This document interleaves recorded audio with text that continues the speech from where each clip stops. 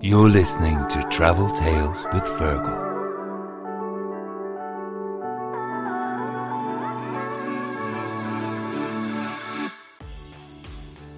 Hello, my name is Fergal O'Keefe and you're very welcome to Season 3 of the Travel Tales with Fergal podcast. The podcast is a very simple premise where I chat to a special guest every Tuesday where I ask for 5 trips or places that most influenced or impressed them. My guests come from all walks of life with one thing in common. They all have great travel stories.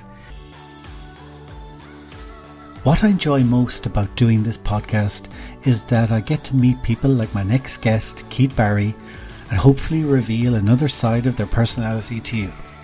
You know, Keith Barry is one of the world's leading TV hypnotists, mentalists and brain hackers.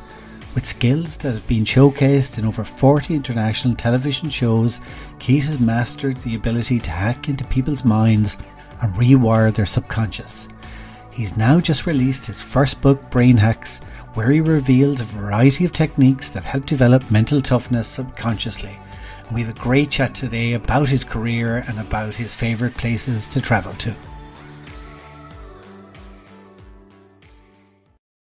Keith, you're very welcome to the podcast. It's great to see you. Yeah, thanks for having me. Good to see you as well. Yeah, so your book is out and it's going really well. I was just in Eason's there yesterday and it was all over the shop. You're way up in the chart, aren't you? Up at the top. Yeah, it's exciting. It's exciting. I went in at number 3 in the non-fiction paperback, and Bookstation just texted me yesterday saying I'm number 1 in their store. So it's going up the ranks, it seems, and I know it's nicely displayed in Eason's. People have been texting me. So yeah, I mean, look, for the first book out, I'm very happy with that, but I'm terrible. I'm looking at all my team and everybody else going, okay, but we need number 1. Like, you know, number 3, why is everybody so excited? Number 3, we need number 1. So look, I do jest a little bit, of course, but look, it's exciting. It's great to have the book out there, and, you know, it's predominantly a self-help book. So if you want to increase your positivity and reduce your anxiety and stress, there's a lot of techniques in the book, you know. Yeah, and it's called Brain Hacks. Were you always going to write this, or did COVID lockdown help you, give you the time? Because I know you're going a million miles an hour. Yeah, I am going a million miles an hour all the time, but I've still been going a million miles an hour through COVID. I suppose for me, I sat down and I spoke to a few people years ago, different publishers and stuff, about writing a book. So that's going back 10 years. So I had the idea of a book at least 10 years ago. And then I just got busy. And I think it was just when the pandemic hit initially, so when everybody had that kind of down period for a second, just trying to figure stuff out.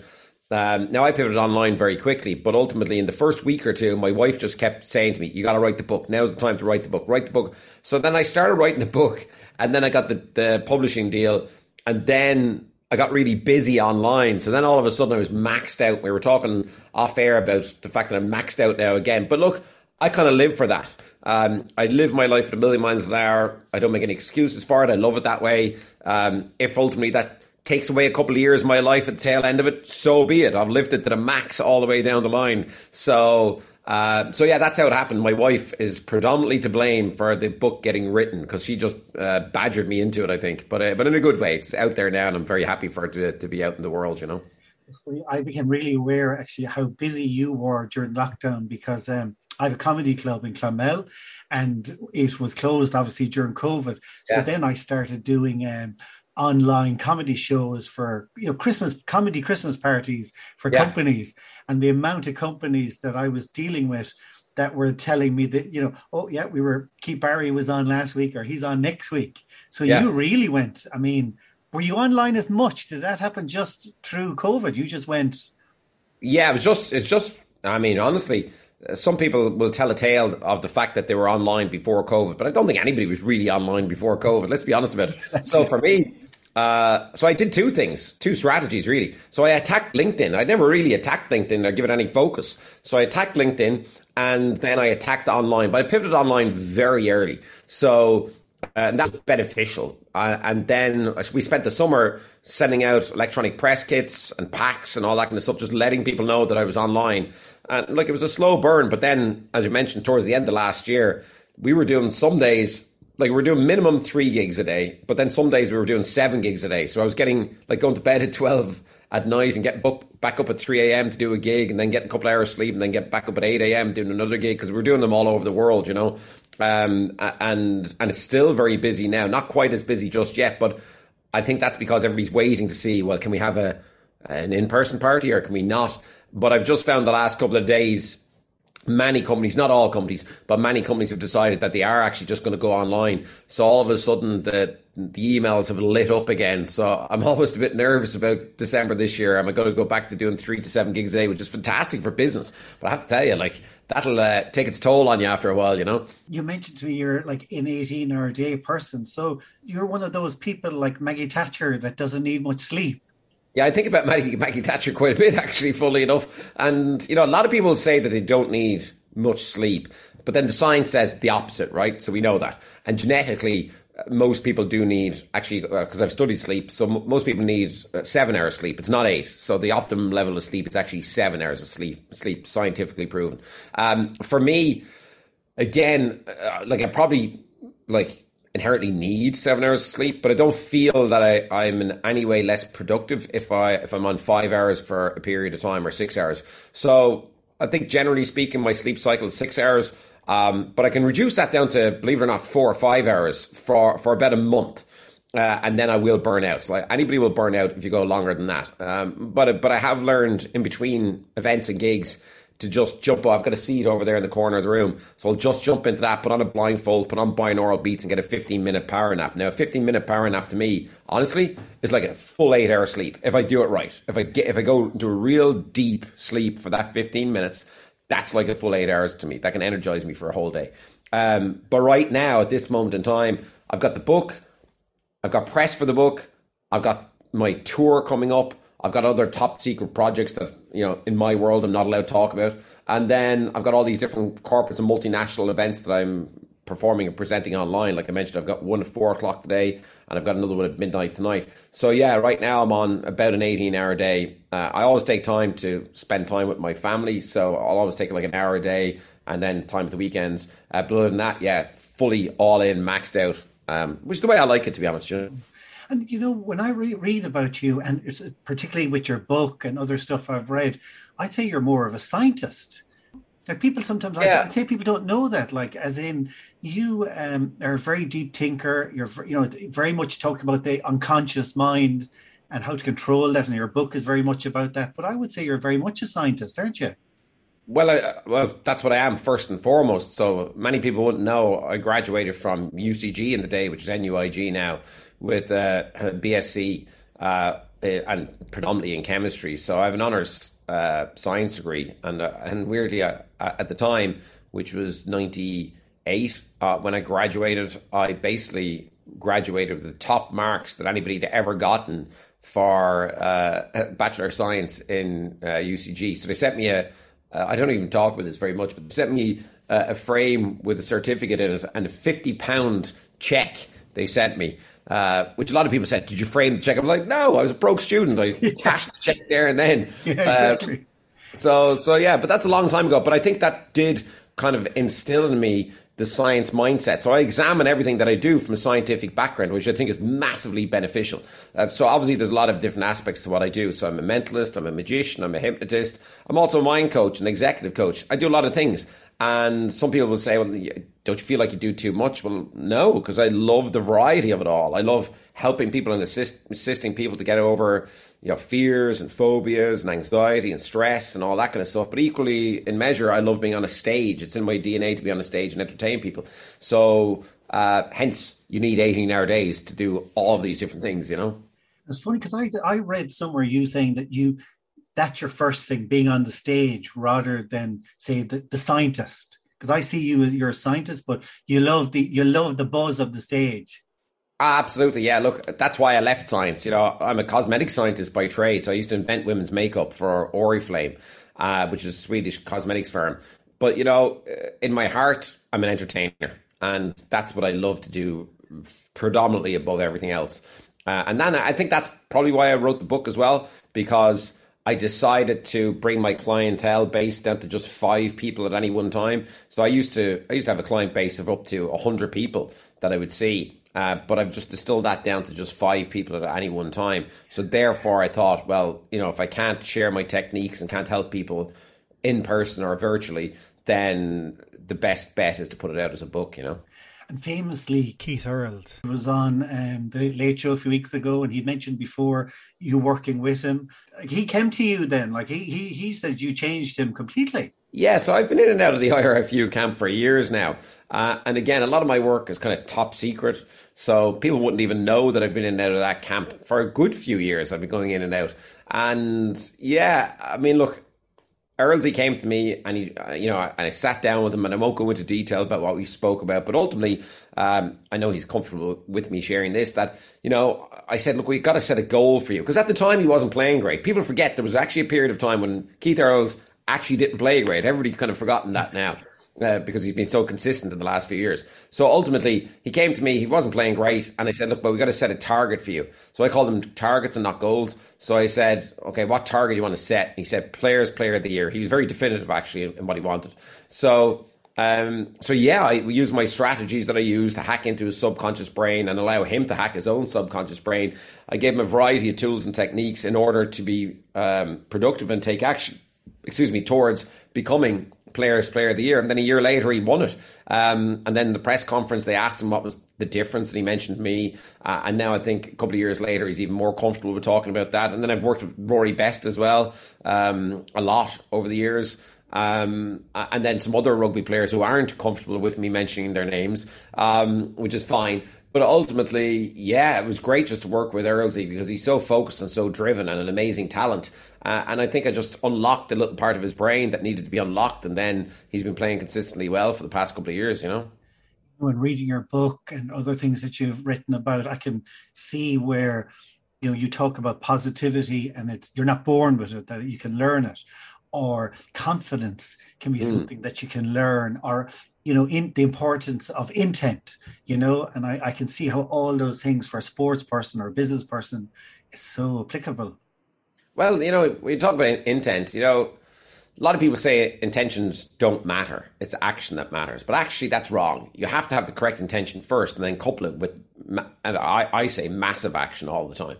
So for me, people don't even know what their intentions are most of the time. Even if they're high-end high-performing executives, a lot of them don't know what their intentions are. So you got to grab a piece of paper or a whiteboard and you got to write these things down to define them, because your intentions will change over time too. So unless you're crystal clear on what your intentions are, then your pathway to success is going to be riddled with obstacles. So for me, all our macro intentions should be the same, and our macro intention should be to engage in activities and behaviors that positively affect both you and the people in your bubble. And that's it. That should be a macro intention. All our macro intentions should be the same. But then our micro intentions are going to be all different from person to person. So some people might want to intend to be a better father day to day, because your intentions are what you should live by on a daily basis. So for me, I intend to be a better performer. I intend to be a better father. I intend to be a better husband. They're my intentions that I've got written down and defined right now, but they'll change over time. So it's so important that you define your intentions, because it's only if you have them defined, then can you live by them, I didn't ask you about a location yet, but there was one I want to ask you about first, because you mentioned a hotel. It was one of my favourite hotels in the country, and I think you go there regularly, is the Derrynane Hotel. Am I right? Oh, yeah, well, that's interesting now, yeah, because I think it was probably laid derelict for a couple of years, and people had gone there before and had spoken very well about it. And yes, so the Derrynane Hotel is definitely one of my favourite spots to go to. So that's interesting that you're starting there, yeah. Yeah, because I always recommend it to people, but I'm kind of afraid, because it's kind of got, it's got a 70s vibe and it's got an outdoor pool, but I just love it. It's got a magic, hasn't it? I'll tell you my connection there. So there's a good friend of mine who runs the Derrynane Hotel, Martin McCormack. And since he took it over, it's got a real level of vibrancy about it. There's a lot of people starting to go there now. And dare I say it, I do believe in kind of mid next year, that's going to be the go-to hotel in Ireland, because I know there's certain levels of change happening down there, positive change happening in the hotel. And I love it for a couple of different reasons. So there's a few places, and I know we'll talk about other places in a minute, but there's a few places in Ireland that are truly my happy place, right? That's one of them. So the hotel is fantastic, but my really, really happy place is Carroll's Cove down there. So you can walk to Carroll's Cove from the Derrynane Hotel, and there's just something magical about that cove. I don't know what it is. It's like it's like it could actually just be anywhere in the world, that little cove, because it's got coral. And what people don't probably realize about me, I'm a complete outdoors person, right? I'm outdoors, outdoors, outdoors. So any chance I get, I'm snorkeling, I'm swimming, I'm foraging, I'm fishing. I am out that door, I can tell you, right? Rain, hail, sleet, snow, it doesn't matter to me. So I love snorkeling in Carroll's Cove. It's got some of the best snorkeling in Ireland. For anybody who's into snorkeling, if you haven't snorkeled down there, you got to go down there. And I've got an amazing friend down there now, Vincent Hyland, Vinny.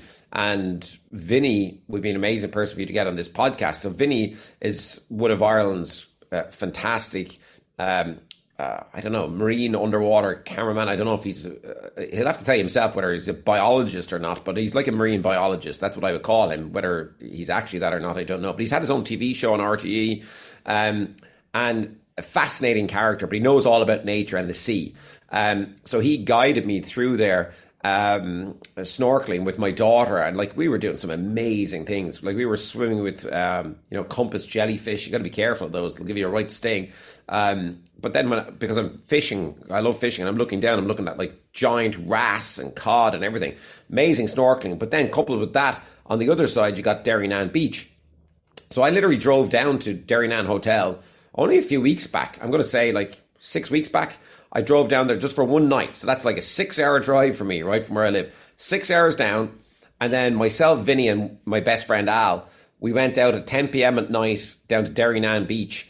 And we went out in the pitch dark. And when we walked out, it was there. When I say it, the plankton, the bioluminescent plankton. And when we walked out, our feet started to glow like Avatar, like the movie Avatar, where we were entering the sea. And then when we went in, started splashing around. It just started glowing everywhere. The most magical experience ever. And then back to the hotel. So I fish. I shouldn't really say this because I should protect my fishing spots. But anyway, I'm going to say it anyway because I know it's too dangerous. Most people won't do it. At the front of Derrynane Hotel, you'll know where I'm talking about. There's a rocky outcrop there, and it's difficult to kind of clamber out on. It's dangerous. Do not do it. I'm saying that here. But I am an experienced rock hopper.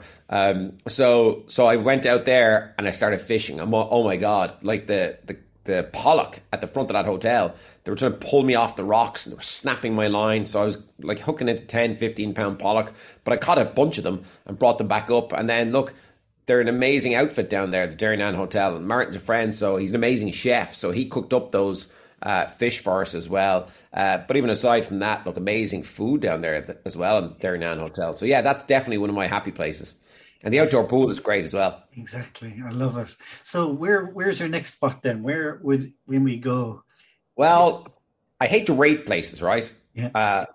And Martin would probably kill me for saying this, but like literally my number one happy spot in Ireland, and it's been my number one happy spot, is Dingle. So I've been going to Dingle for 25 years. So, you know, it seems like in lockdown that everybody went to Dingle, right? So we all heard about everybody going to Dingle for some reason. And I was like, oh God, why is everybody going to Dingle? I don't want everybody to go to Dingle because I've been going there for 25 years. So I'm almost like a local in Dingle at this stage. Like I know a whole bunch of the locals, you know, and Kearns would be my local bar when I go down there, and I go into James down there, Benji or Jimmy, some people call him, but anyway, I call him James. He owns the bar, so I go into Kearns when I'm down there for pints. But more importantly, like my kids were basically reared, as they say, in the Skellig Hotel, and you know, we've been going there literally since our daughter's 13 now, but literally since she was born.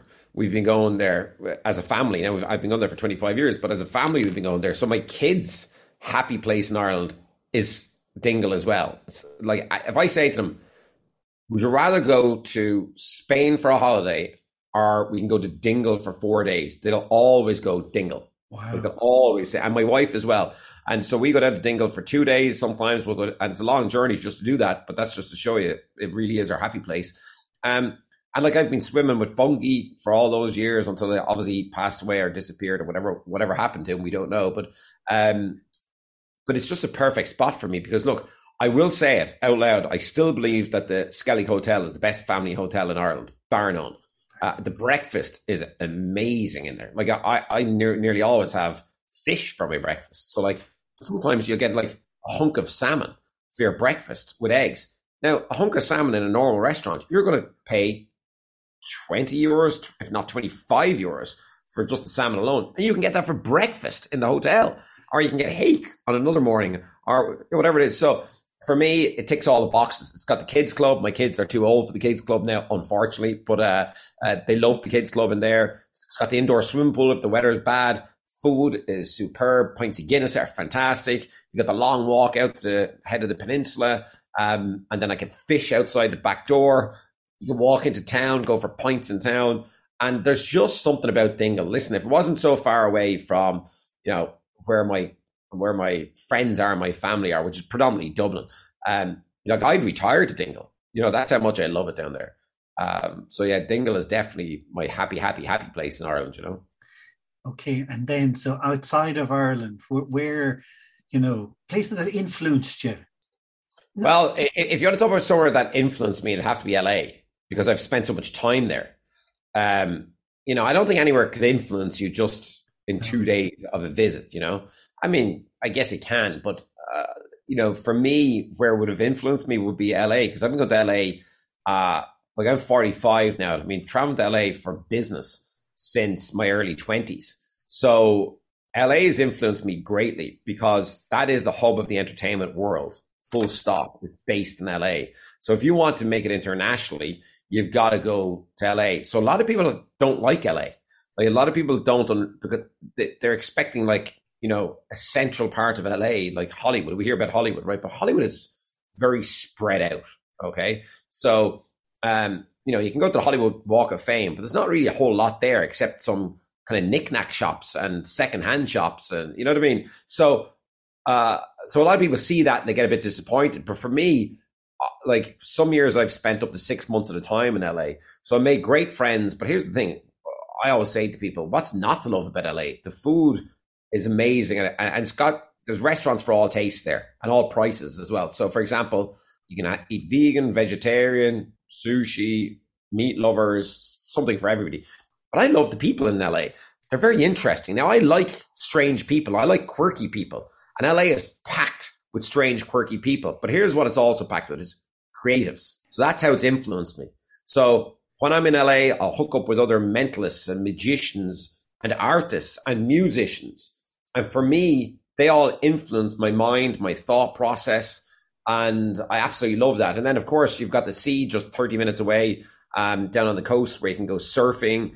Again, you can go fishing or swimming. So LA has influenced me greatly. And again, I think that's more from a creative standpoint, because it's where I'm most understood, I think, as well. Sometimes people misunderstand you in Ireland or in the UK. They don't really know where you're coming from. Whereas out there, there's a great level of acceptance for who you are, what you do. And people out there are really willing to help each other. Now, it is dog eat dog as well. So there is the yin and the yang there. But you can find a tribe out there. And I found a tribe of people that I just really connected with. And I still am connected with them to this very day. And I've got some great friends in LA. And my kids have been privileged to have come out there from time to time when I've been working out there. And they've loved it as well. And Mairead, my wife, too, You're a very positive person. You're quite American in a way in your attitude, aren't you? Maybe. Yeah, maybe it is American. I don't know. I remember years ago when I started traveling to LA. I was in New York. I went to New York with my dad and my mum one time. I was young. I was probably 18.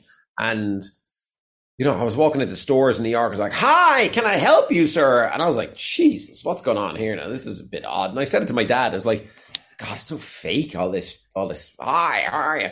And he was like, well, wouldn't you rather that than walking into a store where they're ignoring you, being rude to you, and not helping you? And I thought about that, and I was like, yeah, he's actually right. Even though there's a certain level of fakery to it, I was like, okay. So then, when it comes to positivity, I don't know, maybe it's just because I'm so traveled, or maybe it's in my DNA and I get it from my dad or whatever. But you have a choice. You can live life from a negative mindset, or you can live it from a positive mindset. And I know what people think, listen to this, they go, oh, that's easy for him to say. Actually, no, it's not easy at all. I've had some really horrible moments in my time, which I've explained in the book. We won't bother going into them now.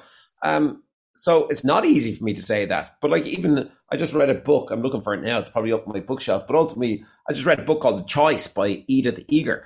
And that's about a lady who was in Auschwitz and in Nazi concentration camps. And she even says, you have a choice. You're not constrained by your circumstances. You have a choice how to think in that moment. and she's still alive now. She's like 96 or something, and she's up on Instagram. Amazing, inspirational human being. And I look at people like that and go, wow, I have it easy towards that person over there. Why wouldn't I be positive? But I program myself that way. So it's not like I'm jumping up out of bed positive every day. I've got to program myself that way. And it's not like I don't have bad days. By Jesus, I have bad days. Do you know what I mean? Yeah. But my bad days are far less than my good days. And isn't that what we would all should strive for? Is to have our positive days way outweigh our negative days. And that comes down to how you program yourself, what habits you put in place, stack those habits up on top of each other, and then live from a positive mindset, you know? Yeah. Like, I love that line that I read from you. You said you're not born with positivity. Yeah. And it's actually a great idea if you say you're not born with it. In other words, because I think an awful lot of people think you have it or you don't. And if you say you're not born, yeah, exactly. I agree 100%. Yeah, they're wrong. Like, they're wrong. It's as simple as that. You're not born with positivity. Yes, you got genetic makeup when you're born, and yes, you got DNA.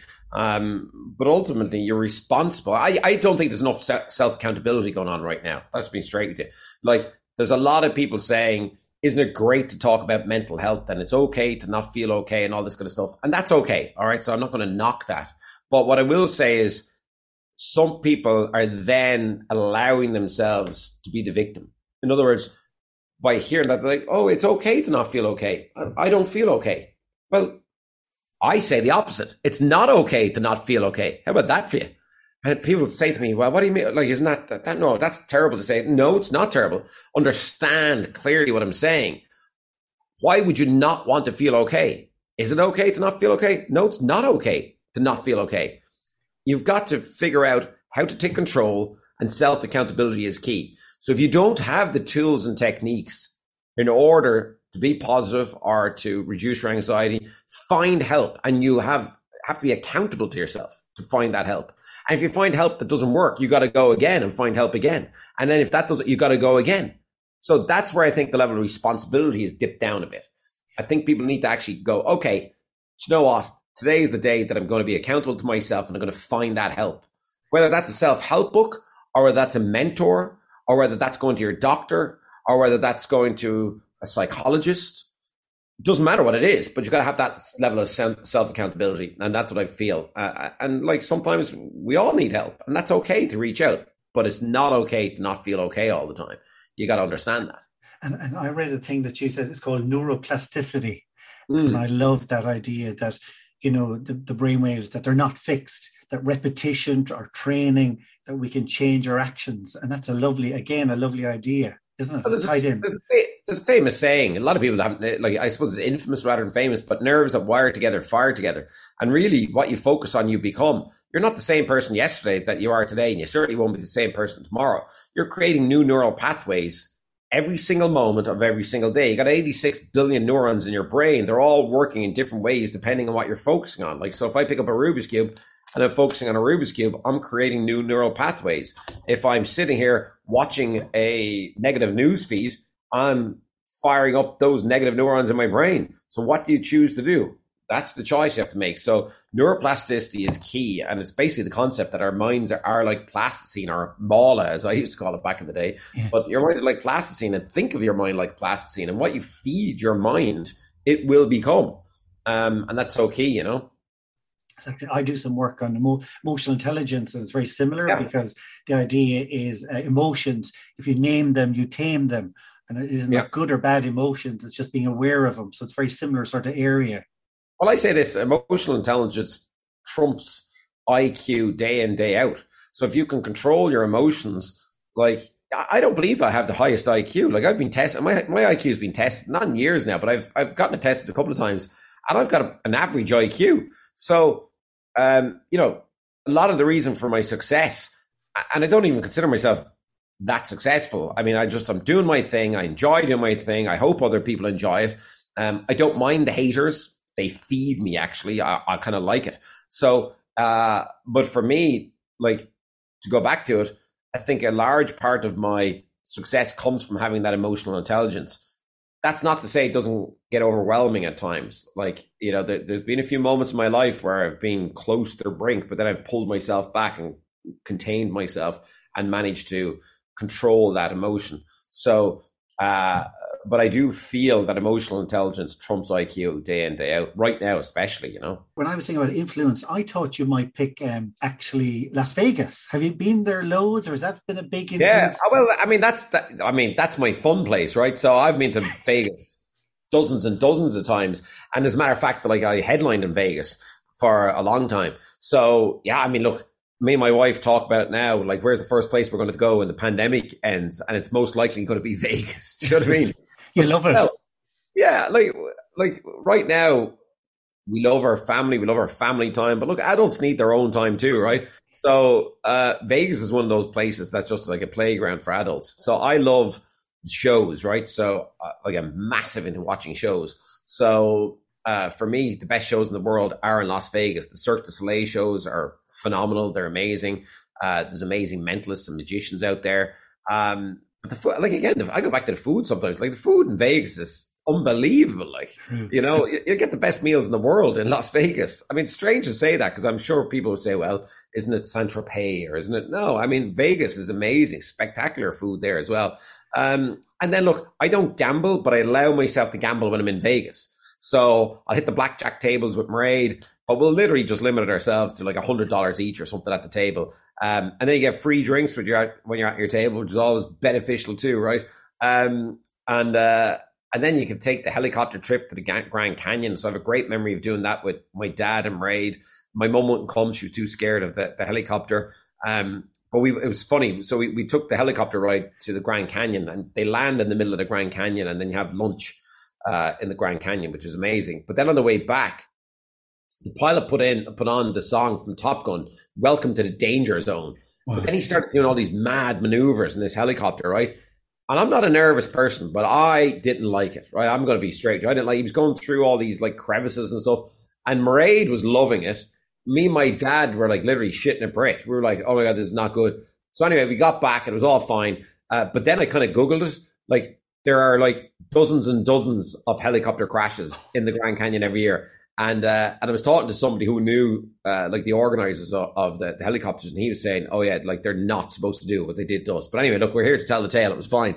But yeah, look, I absolutely love Las Vegas, and the hotel rooms are spectacular as well. Actually, weirdly, one of the really good hotel rooms that I had in Vegas was in a really old hotel. So I've stayed in the majority of the hotels, probably on the Strip, but actually Harrah's Hotel, which is one of the older ones. We ended up.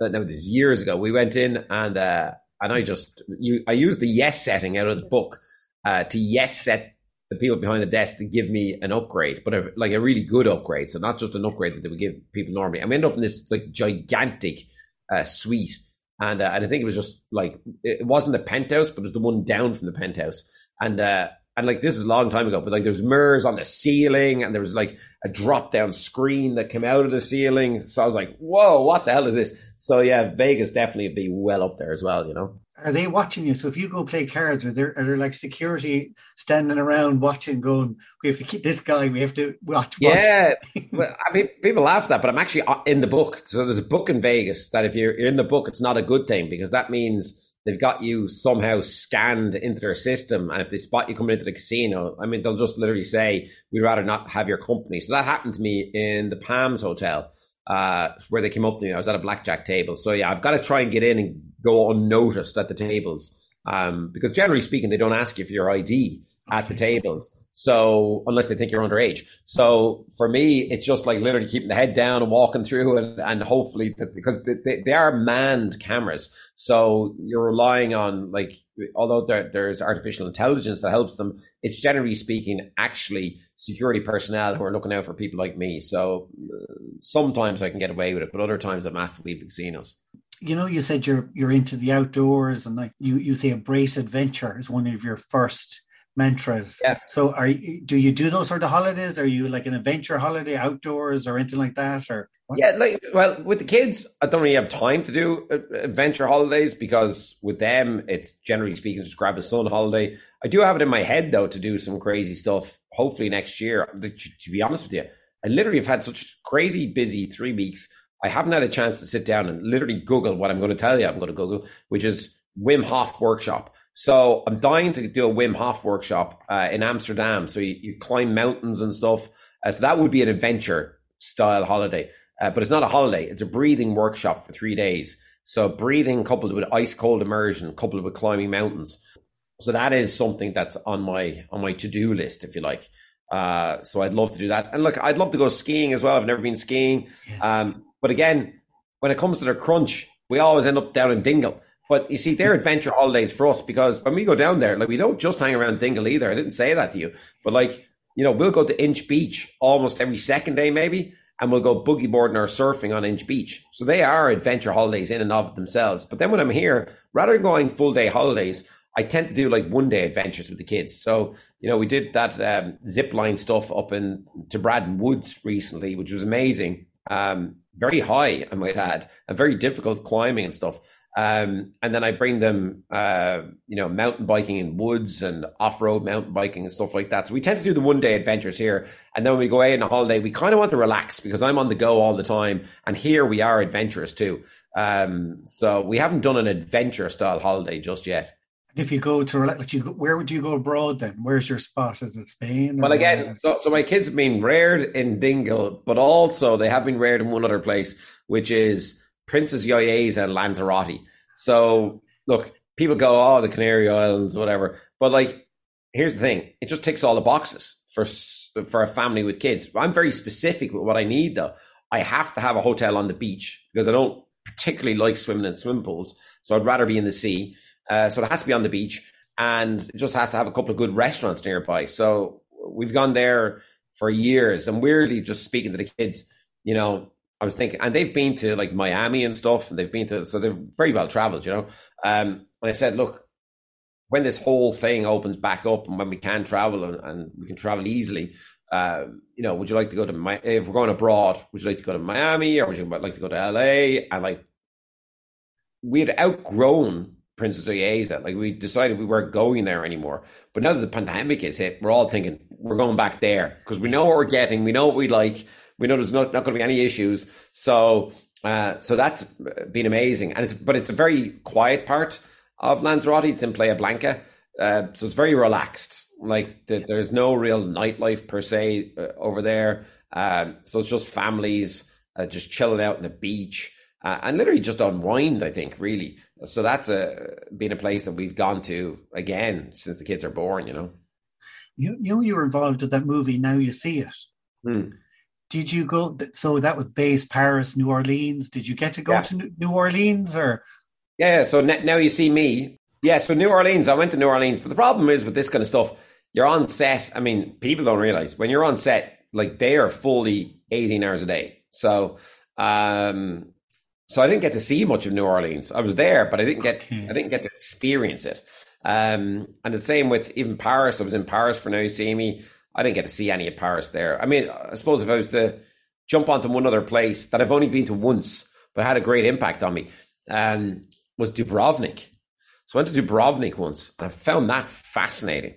I really, really liked Dubrovnik. Again, crystal clear water, so I love that. But I couldn't believe just the stone walls were just amazing in Dubrovnik, and just like the people are fascinating. And, you know, just, I mean, it is a bit touristy, I will say that. But just, you know, Game of Thrones, a lot of that was shot there, so people are into that. So I really love Dubrovnik, and I did get to see a huge amount of it, but I keep thinking I want to go back there. And then one final place that has a special place in my heart is Barcelona, actually. Love Barcelona. But it's for a very specific reason. So, I mean, first of all, I just love the architecture in Barcelona. And I'm not into architecture now, right? So I'll be honest with you there. But I love the architecture in Barcelona. It's actually really fascinating, right? The Gaudi architecture, is it? All the Gaudi stuff. Yeah, we did a full Gaudi tour when we were there the last time. And I'm telling you now, I'm not very cultural when it comes to going to museums and stuff, right? So I'll go to a museum if I'm dragged to a museum, and I just don't get it, right? So I'm not very good like that. So I'll pretend I'm interested, but I'm generally speaking not very interested. You know what I mean? So so when Mairead said to me, let's take this Gaudi tour, I was like, oh, whatever. But my God, I mean, that opened up my eyes to architecture. Like, the stuff that I saw was just, it blew my mind how brilliant this guy was and how brilliant this architecture was. So I found that amazing. And it's something that I want to go and revisit again. Now that I'm a bit older, I actually want to do it again and pay more attention and feed my brain more. But then what I love about Barcelona is I love studying the pickpockets. So anybody who's been to Barcelona will know, or they'll tell you, you have to warn before you go. Like, it's famous for pickpockets. And I'm just finished working with a guy actually who lived there through the pandemic. He's Irish, he lived there. But he said it's gone really, really, really bad now in Barcelona for pickpockets. It's gone even worse than it ever was. But they also play the 3-card Monte on La Rambla, so the 3-shell game, or the 3-card Monte, which is a gambling game. But people don't understand there's a whole system behind that game. So like, I'm watching out for the shill, the ringer, the pickpocket. So when you see one guy standing there throwing 3 cards around, most people don't realize there's actually a team of about 8 or 10 people helping him secretly. So like, there's one person betting and they're losing their money to him. So that's to pull people in, pull the tourists in. And people don't realize that person who's losing money is actually part of the team. And then you get the watcher who's watching out for the cops to come along. And then you've got and the pickpockets. So I love to go there. I mean, I love it. And sometimes I'll hang a wallet, an empty wallet, from my back pocket, and I'll let them come for me because I'm studying them and I'm watching them and how they're going to pickpocket me and stuff like that. Ray gives out to me for doing stuff like that in case like it ends up being weird, but I love it. So yeah, Barcelona, and I think the other reason for Barcelona, it's probably one of the first places I ever traveled to outside of Ireland, besides America, like within Europe. So I love Barcelona. I love the Spanish way as well. So I love the tapas and all that kind of stuff. The little tapas bars that are in Barcelona. And I've been to a lot of different parts of Spain, but for some reason Barcelona has a calling for me. So yeah, dying to get back there. Excellent. So thank you so much. I really appreciate it. And I'd have to say, I love your book. It's brilliant. And it shows the more, the scientist in you, I think. So I think a lot of people are going to get a lot out of it, actually. Yeah, I hope so. I mean, look, so far the reviews have been very nice and kind. And, it's written in such a way that I hope the lay person can read it and understand it, as opposed to, I could sit here and talk to you day in, day out about cortisol, stress hormones, the amygdala, but that's no use to people. So I tried to distill it down into a simplified version of the techniques that I use in the hope that it can help people, and touch wood, it seems to be going well, Just want to finish up on this, but I read you were given a couple of tips, which I really like as I said, brace adventure, take risks, follow your gut, program your mind and body for greatness. I loved all those. And there was one that said, grow your own vegetables. So that's what I want to ask you. Do you grow your own vegetables? Yeah. I mean, it's actually good. Yeah. I don't know what people are surprised at that. Like, I have so many passions. It's unbelievable. So I have a very small back garden. No one has any excuse for not growing their own vegetables, right? Now, that doesn't mean you're going to feed yourself all year long. That's, you can't unless you have a big plot. But I've got 2 vegetable risers, plots, whatever you want to call them. They're about, I'm going to say, probably 5 foot by 5 foot, the 2 of them. But then other than that, like, I don't have any other room in my back garden except in containers. So I got containers. I'm looking at 2 here. I got containers hanging off of my, here, why don't I bring you over and show you? I got containers hanging off my, my shore. So I don't know if you're going to be able to see this or not, but see those pink things there? Yeah. And so see that one there, that's a big container there. So I grew all my carrots in that container there. That's quite a big container. Then there, just above my finger there, that's another container there. And then the other side of my garden, I've got my bags for my potatoes. So yeah, I grow a lot of stuff. So I grow like rhubarb, potatoes, raspberries, apples, strawberries, broccoli, loads of different bags of mixed salad. So yeah, I grow tons of stuff during the summer. I will admit though, I was defeated this year by the caterpillars and the slugs. They won this year because I tried to grow organically. It's a battle growing organically, unless I suppose if you're an expert. So next year, I don't know, the slug pellets could be going down unless somebody listens to this podcast and DMs me and gives me an exact solution. But I want everybody to know, I've tried the beer traps. I've tried the eggshells. I've tried all the organic ways and it hasn't worked. And with the amount of time that I've put in, I mean, right now, because it's winter, I actually went to the seaside the other day. I mean, this is how crazy I am about this stuff. I went to the seaside the other day, and because Vinny, my mate down in Derrynane, told me to do this, I brought back 2 bags of seaweed, put it in the garden, then I put the lawnmower over it, to chop it up nice and small, and that's now spread all over my vegetable patches to rot down during the winter period to feed the soil in the hope that I get better produce next year. So yes, I grow loads of my own vegetables. So my last question I ask everyone, you've kind of answered this, but I ask everyone. So it's, if you close your eyes and take 4 deep breaths, where is your happy place and why? And it can be anything. Yeah, Dingle. I mean, and I know exactly where it is. It's out on the balcony of the room that we stay in Dingle, and just looking out over the bay in Dingle, and just brings me peace of mind. I think of nothing when I'm there. My brain empties out, and yeah, just fills my soul. I would ask if you could please subscribe to Apple Podcast so a new episode will appear in your library every week. I would also really appreciate if you could leave a rating and a review, as it helps others to discover this podcast. To find out who's on every Tuesday, please follow me on Instagram and Facebook at Travel Tales with Fergal. Stay safe and keep dreaming of future travels. Travel Tales with Fergal.